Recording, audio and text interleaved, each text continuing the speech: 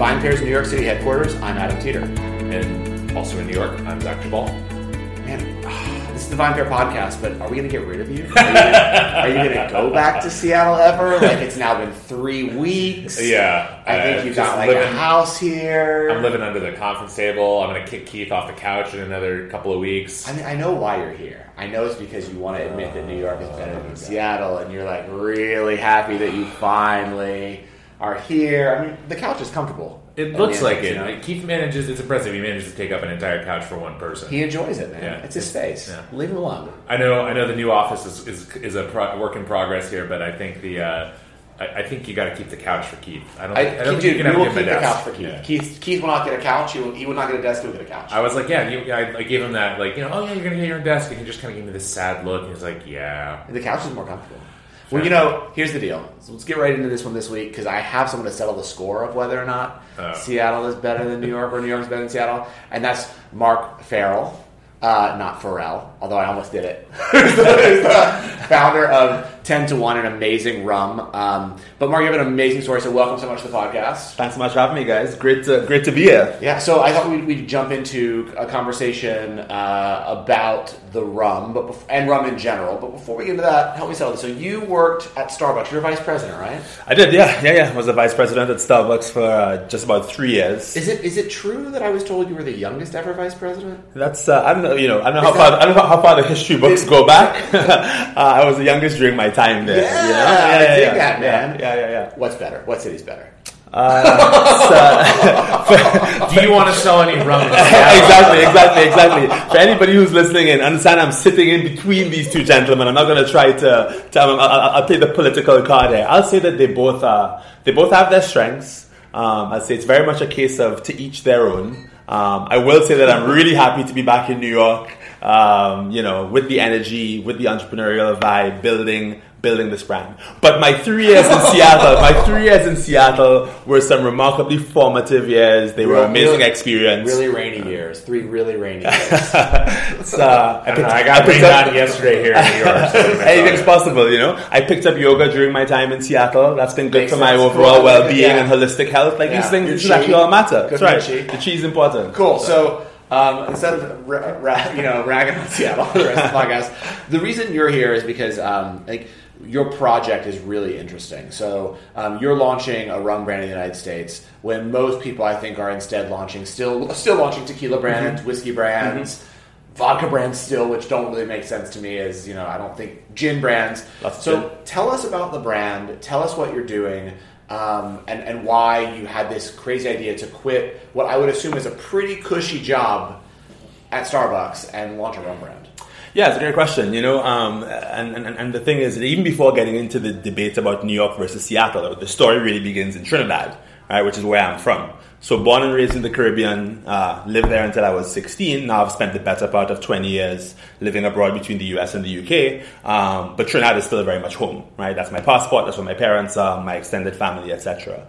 And really a lot of the inspiration for 10 to 1 as a brand came from this desire to bridge the gap between the way that rum and rum culture are represented and articulated in the Caribbean versus the way that I've seen it brought to life here in the US. Yeah. So you felt that there was like a separation between basically companies, because you're hitting on right what I want to talk about, which is basically how corporations have sold rum compared to actually how it's consumed by the people who live there and make it. Yeah, absolutely. I mean, that's kind of at the heart of the matter, right? I mean, Zach Waxel, who's my close friend and business partner on this, he came to visit me in Trinidad about 5 or 6 years ago, long before 10 to 1 existed. Spent a bunch of time with me and my family over New Year's, my extended family, right? Because we roll deep. And we're drinking rum, we're hanging out, celebrating the start of a new year. And he came away with a very different impression just based off of that trip alone, right? What was did he tell you what his impression was before he came? His impression before he came, I think, is the impression that many consumers in the US may have today, which is this idea of, rum being limited to a very sort of narrow set of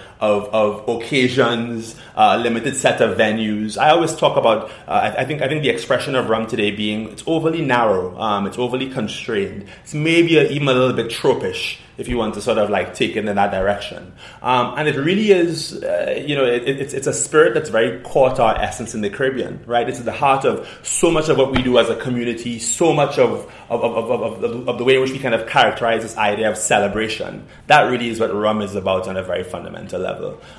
It's also is a very elevated spirit, or can be a very elevated spirit. Like many, it runs the gamut from super cheap to super premium. But even this idea that, just kind of using it as a filler for slushy daiquiris or whatever you had that caused you terrible hangovers, your overly sweet drinks, your spring break nightmares that you have from 10 years ago. There's so much more to the category than that. So I wonder if, you could maybe for a moment, because right now with 10 to 1 there you have both like a light and a dark rum, and I think for people whose knowledge of rum sort of starts and ends maybe there, if that's even what they understand. Can you explain really quickly kind of what the difference is between those categories, and then maybe a little bit how, because one of the things I think that's interesting about what you're doing with 10 to 1 is these are blended rums, and so how you kind of then both what the difference is between those two and what it means to blend rum in that way. Yeah, absolutely. I'm happy to talk about it. I'll start with the blend idea first.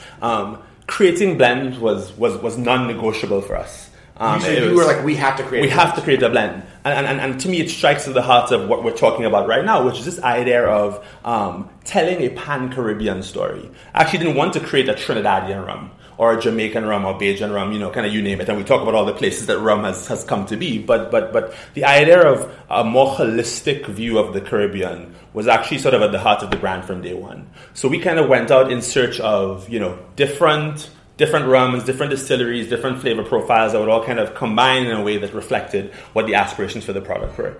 So building the blend is super important. As far as the dark rum and the white rum themselves, we position them a little bit differently.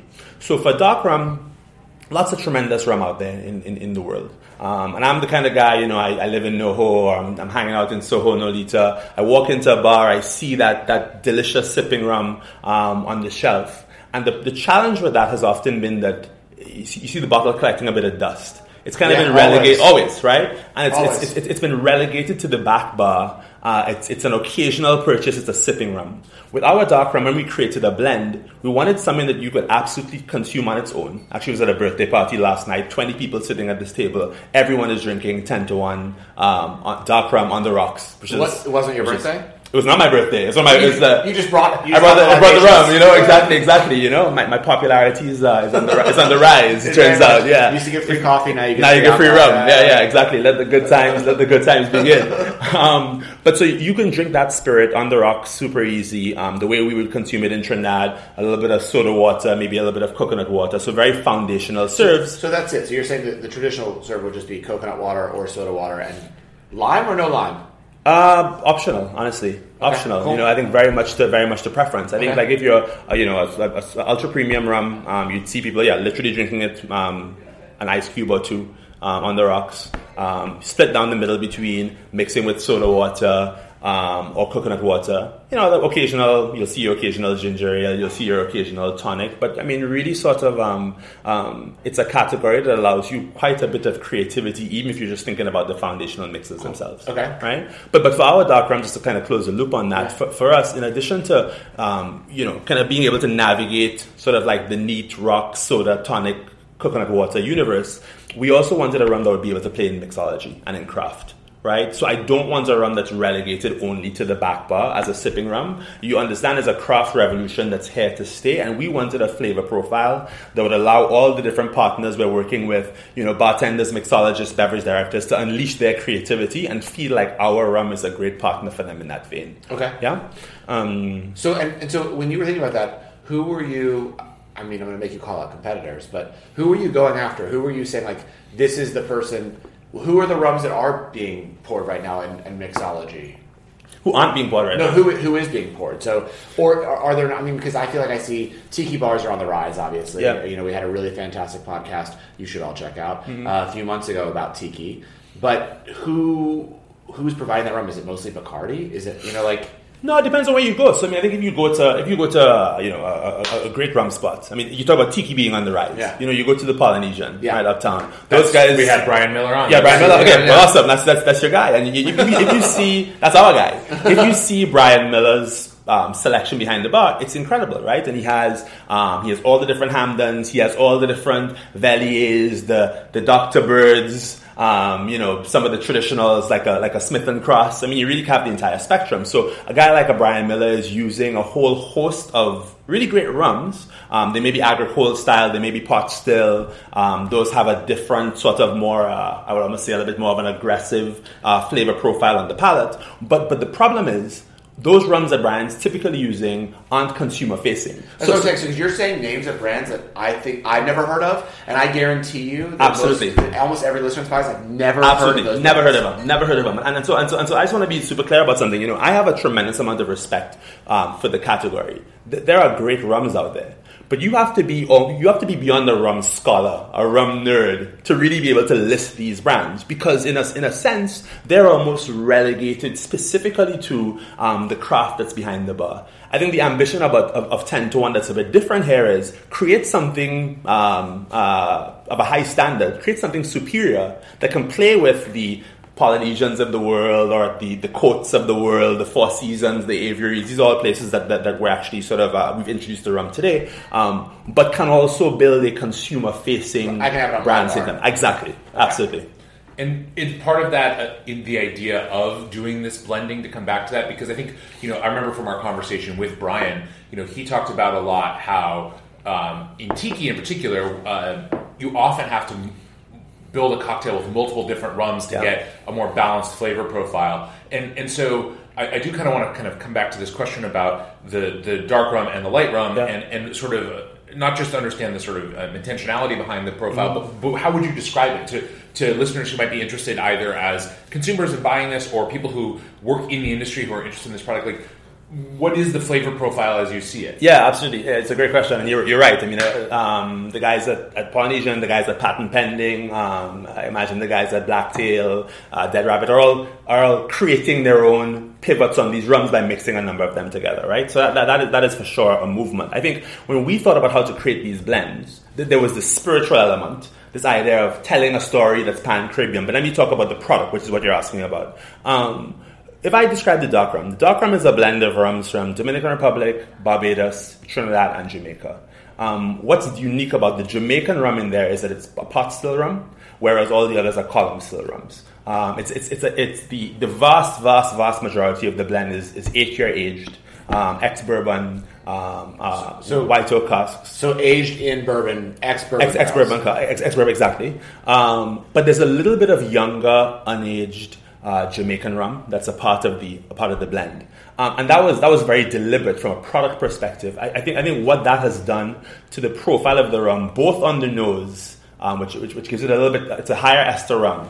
You get a little bit of the overripe fruit. It's actually a very inviting smell if you just take the top off the bottle, right? But also what it does on the palate. That little bit of versatility in the blend is what I think has made folks excited to put this to work in mixology versus, for example, a strictly kind of barrel-aged, maybe almost like slightly oakier, one-note, one-profile rum that doesn't feel like it has enough intrigue for these guys to want to adopt it in mixology. So to make you be even more basic, what is dark rum? What is what is dark? So just for what is dark rum? What is light rum? Yeah, sure. So dark rum is rum. So when rum comes off of the still, the rum is clear. So the rum is white rum, right? If you want to begin there. So almost in the way that you would talk about whiskey being what do we say? White lightning, or white dog. Shine. That's right. Exactly. Absolutely. That's right. Okay. So dark rum is a function of barrel aging on the most fundamental level, right? Don't you have an issue with some of the inexpensive dark rums where there's caramel added? Absolutely. And this is now when and we could have a whole other conversation about like some of the issues that I think have really sort of stunted the growth and the maturation of the category. But this whole idea of adding sugar, coloring, different flavorings, whether it's like a vanilla extract or other things to the rum, versus leaving it unadulterated and having the rum stand out for itself, create this color. So yes, now you have a whole category of rums that are unaged, but appear dark in color because of what's been added to them, versus the idea of truly being barrel aged, right? Interesting. Yeah. And so for you, whereas then the white rum that you're producing is just essentially an unaged product. And so what is then if the idea behind the dark rum is to balance sort of that barrel aged flavor with a little bit of sort of younger rum, and maybe to sort of have that be a part of one way of consuming in one set of cocktails. With the white rum, how is that traditionally consumed in the Caribbean, and how do you see that product playing into the market here? Yeah, it's a great question. And if I almost think about the challenge with white rum versus dark rum, in one way they're almost opposites. In that with dark rum, you could point a whole fragmented slew of different rums, all of which have a little bit of market share, but like, what's the dominant single dark rum that everyone would name? Well, a little bit unclear. I think on the white rum side, there's kind of one bottle that kind of comes to mind that's ubiquitously tied to the category, right? Yeah, it has a bat on it, right? Yeah, I think so. That's right. That's the one. Yeah. And I make no judgments about who has or doesn't have it, but I'm saying there is kind of a very dominant. They're the only ones. They're the only, right? Or the perception is that's the case. So with the white rum that we created, the challenge is a little bit different. We wanted to kind of challenge the consumer's idea of what a white rum can and should be. And the way that we did that is, first of all, again, it's a blend. So Dominican and Jamaican rums living as part of the story for 10-1 white. A mix of column and pot still rums also, which we thought had value. Again, I would say with the white rum, when you open that bottle, and everyone has the same reaction, their eyes open and a smile just kind of emerges on their face. It actually has a super pleasant nose when you first uncork it. We played with the proofing.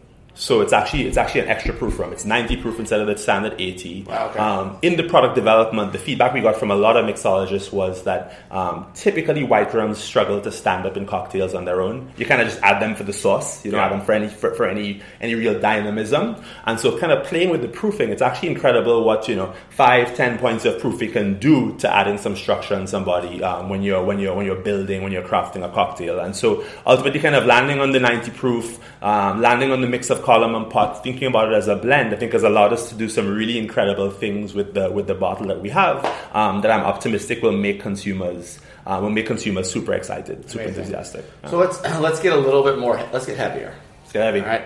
So what you're doing is really cool. I think the name, which hopefully you'll be able to explain probably in the answer to this question.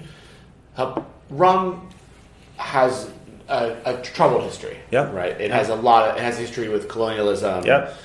Slavery. Right. So how do you approach that? Yeah. What are you thinking about? And I think, do you think as an alcohol producer those are things that you need to address, or you don't need to address? Right? We're it's a point in society where we are talking about these things, and I think there's a lot of these larger brands that are ignoring it. So I'm really curious from your perspective as a young brand. As a young brand, but also as a young man who is from the Caribbean, who's from Trinidad, the answer to that question is you absolutely have to address it. I would think of it as something that almost like it's a weight you carry on your shoulders as you bring a brand like this to life. Now, the way that you go about doing that is important. And I think you don't address it from the perspective of negativity, right? Let me sit down here and talk about all of the bad things, all the negatives that are in the past of rum, of the Caribbean, of rum and the Caribbean together. One lesson I actually learned at Starbucks was, and Howard was incredible at this, but it's so much easier to say what something is not than to say what it is. So I could point to my brand and say, oh, my brand is the antithesis of all of that slavery narrative and all these tropes and all this negative history. I could point to that very easily. But does that move the conversation forward? I'm not sure that it does. I think you have to figure out sort of how you're actually going to fill that space and declare what the brand is. And so for us, the way that we went about doing that is by deciding to tell a much more contemporary story around Caribbean heritage and culture. I want to say what the brand is. You asked about where the name 10-1 came from, right? That's actually a perfect example of it. People look at the bottle and you guys obviously are listening, so you can't see it right now, but look it up online. You have the internet. You have the internet. 10to1rum.com, go find it. But you look at that bottle and people say, wow, this looks super modern, super contemporary. Doesn't remind me of a rum bottle, whatever that means. And I actually will always point out to them that there's so much history and heritage that's actually packed into the design. Starting with the name. The name 10to1 is actually inspired by the original Caribbean Federation, which consisted of 10 countries. As Trinidad's Prime Minister, Dr. Eric Williams, said at the time, 1 from 10 equals 0. It's the idea that if you remove 1 from the collective, the entire thing falls apart. So as a brand, we're grounded in this idea of solidarity, strength in numbers, beauty in the blend, as we like to say.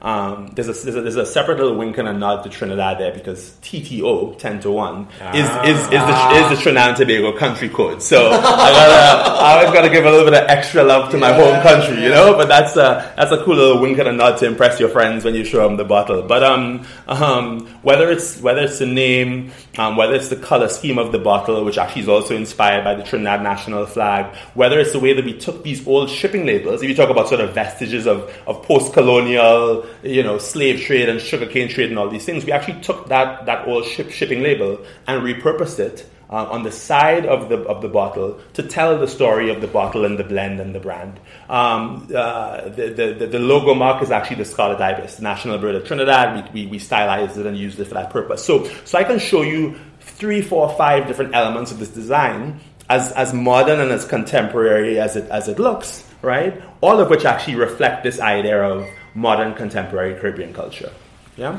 So I wonder too, you're talking about this, and I think it's really interesting for people who are a little more knowledgeable about rum than maybe just knowing light and dark, and understand some of the different, the way that rum has sometimes been classified in the Caribbean as being French, Spanish, or English. Yep. And you're obviously certainly with the dark rum, you're working with countries who are traditionally associated with different distilling traditions and styles of rum. Mm-hmm. Is that something that you see? Because I just find this fascinating in the current rum conversation. Do you see those distinctions being meaningful anymore? Because a lot of the rum professionals I talk to, which are granted not a lot of them, but a few of them out there, do seem to feel like that is a sort of a vestige of a different era. That there's less, tying the current distilling culture and rum culture to a colonial power from 100, 200 years ago doesn't make a lot of sense. I don't know that I agree with that entirely. Okay. I think there's opportunity to do it selectively, right? I totally hear and I see their point, but if you go to Barbados and Jamaica, right? Barbados and Jamaica both still do they create pot still rums, right? The pot distillation method. And what they would tell you is we are the home of rum. Because anyone who came to the game once the technology had advanced, pot distillation was the original method. Yeah. And once you moved to column, if you picked up rum in the mid-1800s, you did column distillation. So you can almost pick out the early participants in the game by the fact that they still have the old pot stills running somewhere. And of course the equipment has advanced, but you have the pot versus column distinction, which I think is one major one. The other major, I think, distinction in the rum game is the idea of molasses-based versus agricole style. So right? Can you explain that? Yeah, absolutely. So agricole is typically associated with French-speaking Caribbean. Okay. Right? And the molasses-based style is associated with the English and Spanish-speaking Caribbean. And what is agricole? So agricole is the rum is made from sugarcane juice. So you take the sugarcane stalk, right? You cut it, you press it, you squeeze it, and from that you get the extract, which is the juice. Like literally cane juice. Cane juice is your input into agricole style rum. Right? And the way you might see that manifest is that a lot of agricole style rums literally taste a little more grassy, a little more herbaceous. They kind of pull some of the terroir, right, from which they come, they kind of pull it all the way through into the final product. It's also why therefore you'd end up with a lot of agricole rums that are white rums. Right, you kind of distill them, you pull them through, and that's the rum in and of itself. There's a lot of flavor already there. Right? Yeah, and you're not wanting to cover it up necessarily with oak. Absolutely, right. So, and by the way, again, to listeners, exceptions to every rule, but I'm just kind of speaking in generalities, right? This is good. Molasses-based rums, right? So here's how it used to happen in the English-speaking Caribbean. In Jamaica, let's say in 1950, there were probably, I don't know, 25, 30, I might be getting this number wrong, but 30 plus sugarcane factories on the island. Rum in that setting was actually a byproduct of the sugarcane, of the sugar, granulated sugar manufacturing process. So you have this cane juice, right? You're boiling it off to get your sort of pure white crystals of granulated sugar. As you're separating the liquid as it boils off, what comes off on the first, the second, the third boil over time ultimately is this sort of darker, syrupy concentrate, and that is molasses, right? So the molasses is the byproduct of that process, and the molasses is then used as the input for the primary input for creating rum in the English and Spanish speaking Caribbean. That's the fundamental difference between the two styles. Very interesting. So for you, I mean, you're making a blend. How important is it to you? It may be very important, may not be important, but I've heard this come up a lot with other producers who are making tequilas and mezcals in Mexico, but, you know, to highlight the people who are distilling or who are helping put in, or is that sort of a guarded secret for you because you don't want people to know where you're getting your rums to make your blends in the first place? Yeah, it's a great question. You know, I'm new to the. I mean, I've been in the rum game for a long time as a consumer and as a fan of the space. I'm new to the game as a owner or the founder of a brand. As I understand it, another thing that has kind of plagued the category for a long time is this sort of faux secrecy. People don't want to discuss how they created it, where they created it, how long it's aged, whether the number on the bottle is actually tied to the age of the rum. And there are all these things that lead to this inconsistency in the category. Going back to what we were discussing earlier, I actually think that like there's so much beauty in the different, whether it's agricole, molasses, pot column, Trinidad, Barbados, Jamaica, etc. There's actually beauty in that if you can actually pull back the curtain and begin to allow the consumer to understand and celebrate that fact. When you hide all these things and pull the wool over people's eyes, it becomes a problem for you as a category, and it adds no benefit to the consumer. All that to say, we've taken a very proactive approach to kind of, as I said, you know, at the start of our conversation, I told you sort of what the countries are, what the stills are, what the aging is of the rums in our blends. Now, if you ask me to tell you, it's 32% of this and 29% of that, that's probably a little foolish, right? I mean, you know, we have to exercise a little bit of pragmatism, but I think, honestly, anything short of that, we've actually been very, very proactive to share with folks, you know? Again, because we're starting from a very positive place, which is coming at this with humility, with a sense of respect for the category, and wanting to celebrate all these different contributions that the different countries, the different distilleries have all kind of made to the category today. So I have one last question for you, Mark. For people who are not necessarily big rum drinkers and for whom rum as a spirit is something they maybe almost never drink, or they only drink it in very kind of in just a few possible applications, what are a couple of drinks that are maybe, you know, I'm sure there's some at some of the bars that you guys have partnered with. There's some beautiful concoctions that are proprietary or their own recipes. But as far as drinks that people might be able to play around with at home, or ways to drink it, you know, you mentioned with just soda water or coconut water in case of the dark rum. Are there any other sort of ways that you recommend for people who maybe aren't quite ready to go straight sipping rum, but want a chance to sort of see these spirits in a context that shows them off and isn't the same old way that people have experienced rum? Yeah, I think absolutely. You know, just to kind of reiterate, I think that like your bar would feel, if you have some rum on your bar at home with those baseline mixers, soda, tonic, and or coconut water, you can already do a ton right there, right? I've never thought of the idea of coconut water. I'm listen, really into it. Yeah, I'm really into the coconut water. I'm gonna come back to hang out with you guys. I'm gonna bring our white rum. We mix it with some coconut water. I promise it'll blow your mind. It's actually pretty incredible. We've been getting a lot of great responses on that. But so you have those baseline mixers.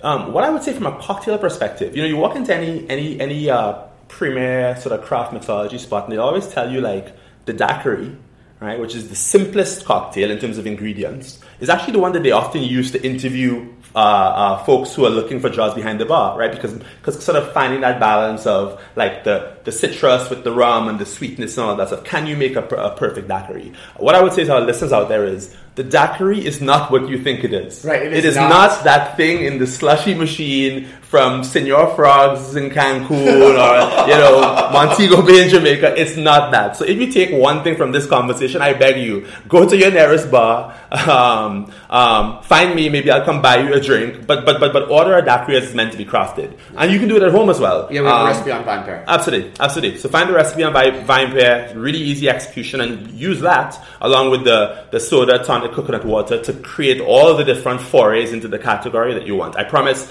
you won't be disappointed. So last question on my end, and then we'll let you go. This has been really, really interesting. So I know your answer could be yes, because you want this, but we've had a lot of debates in the office when we think about trends and will rum become the next bourbon? It seems like to me it has a lot of the same flavor profiles that it could be, right? Like you have people who are sort of searching for these sippable libations that have been aged in oak that, are good on the rocks, good neat. But it hasn't. Right. So do you think it will, and why hasn't it yet?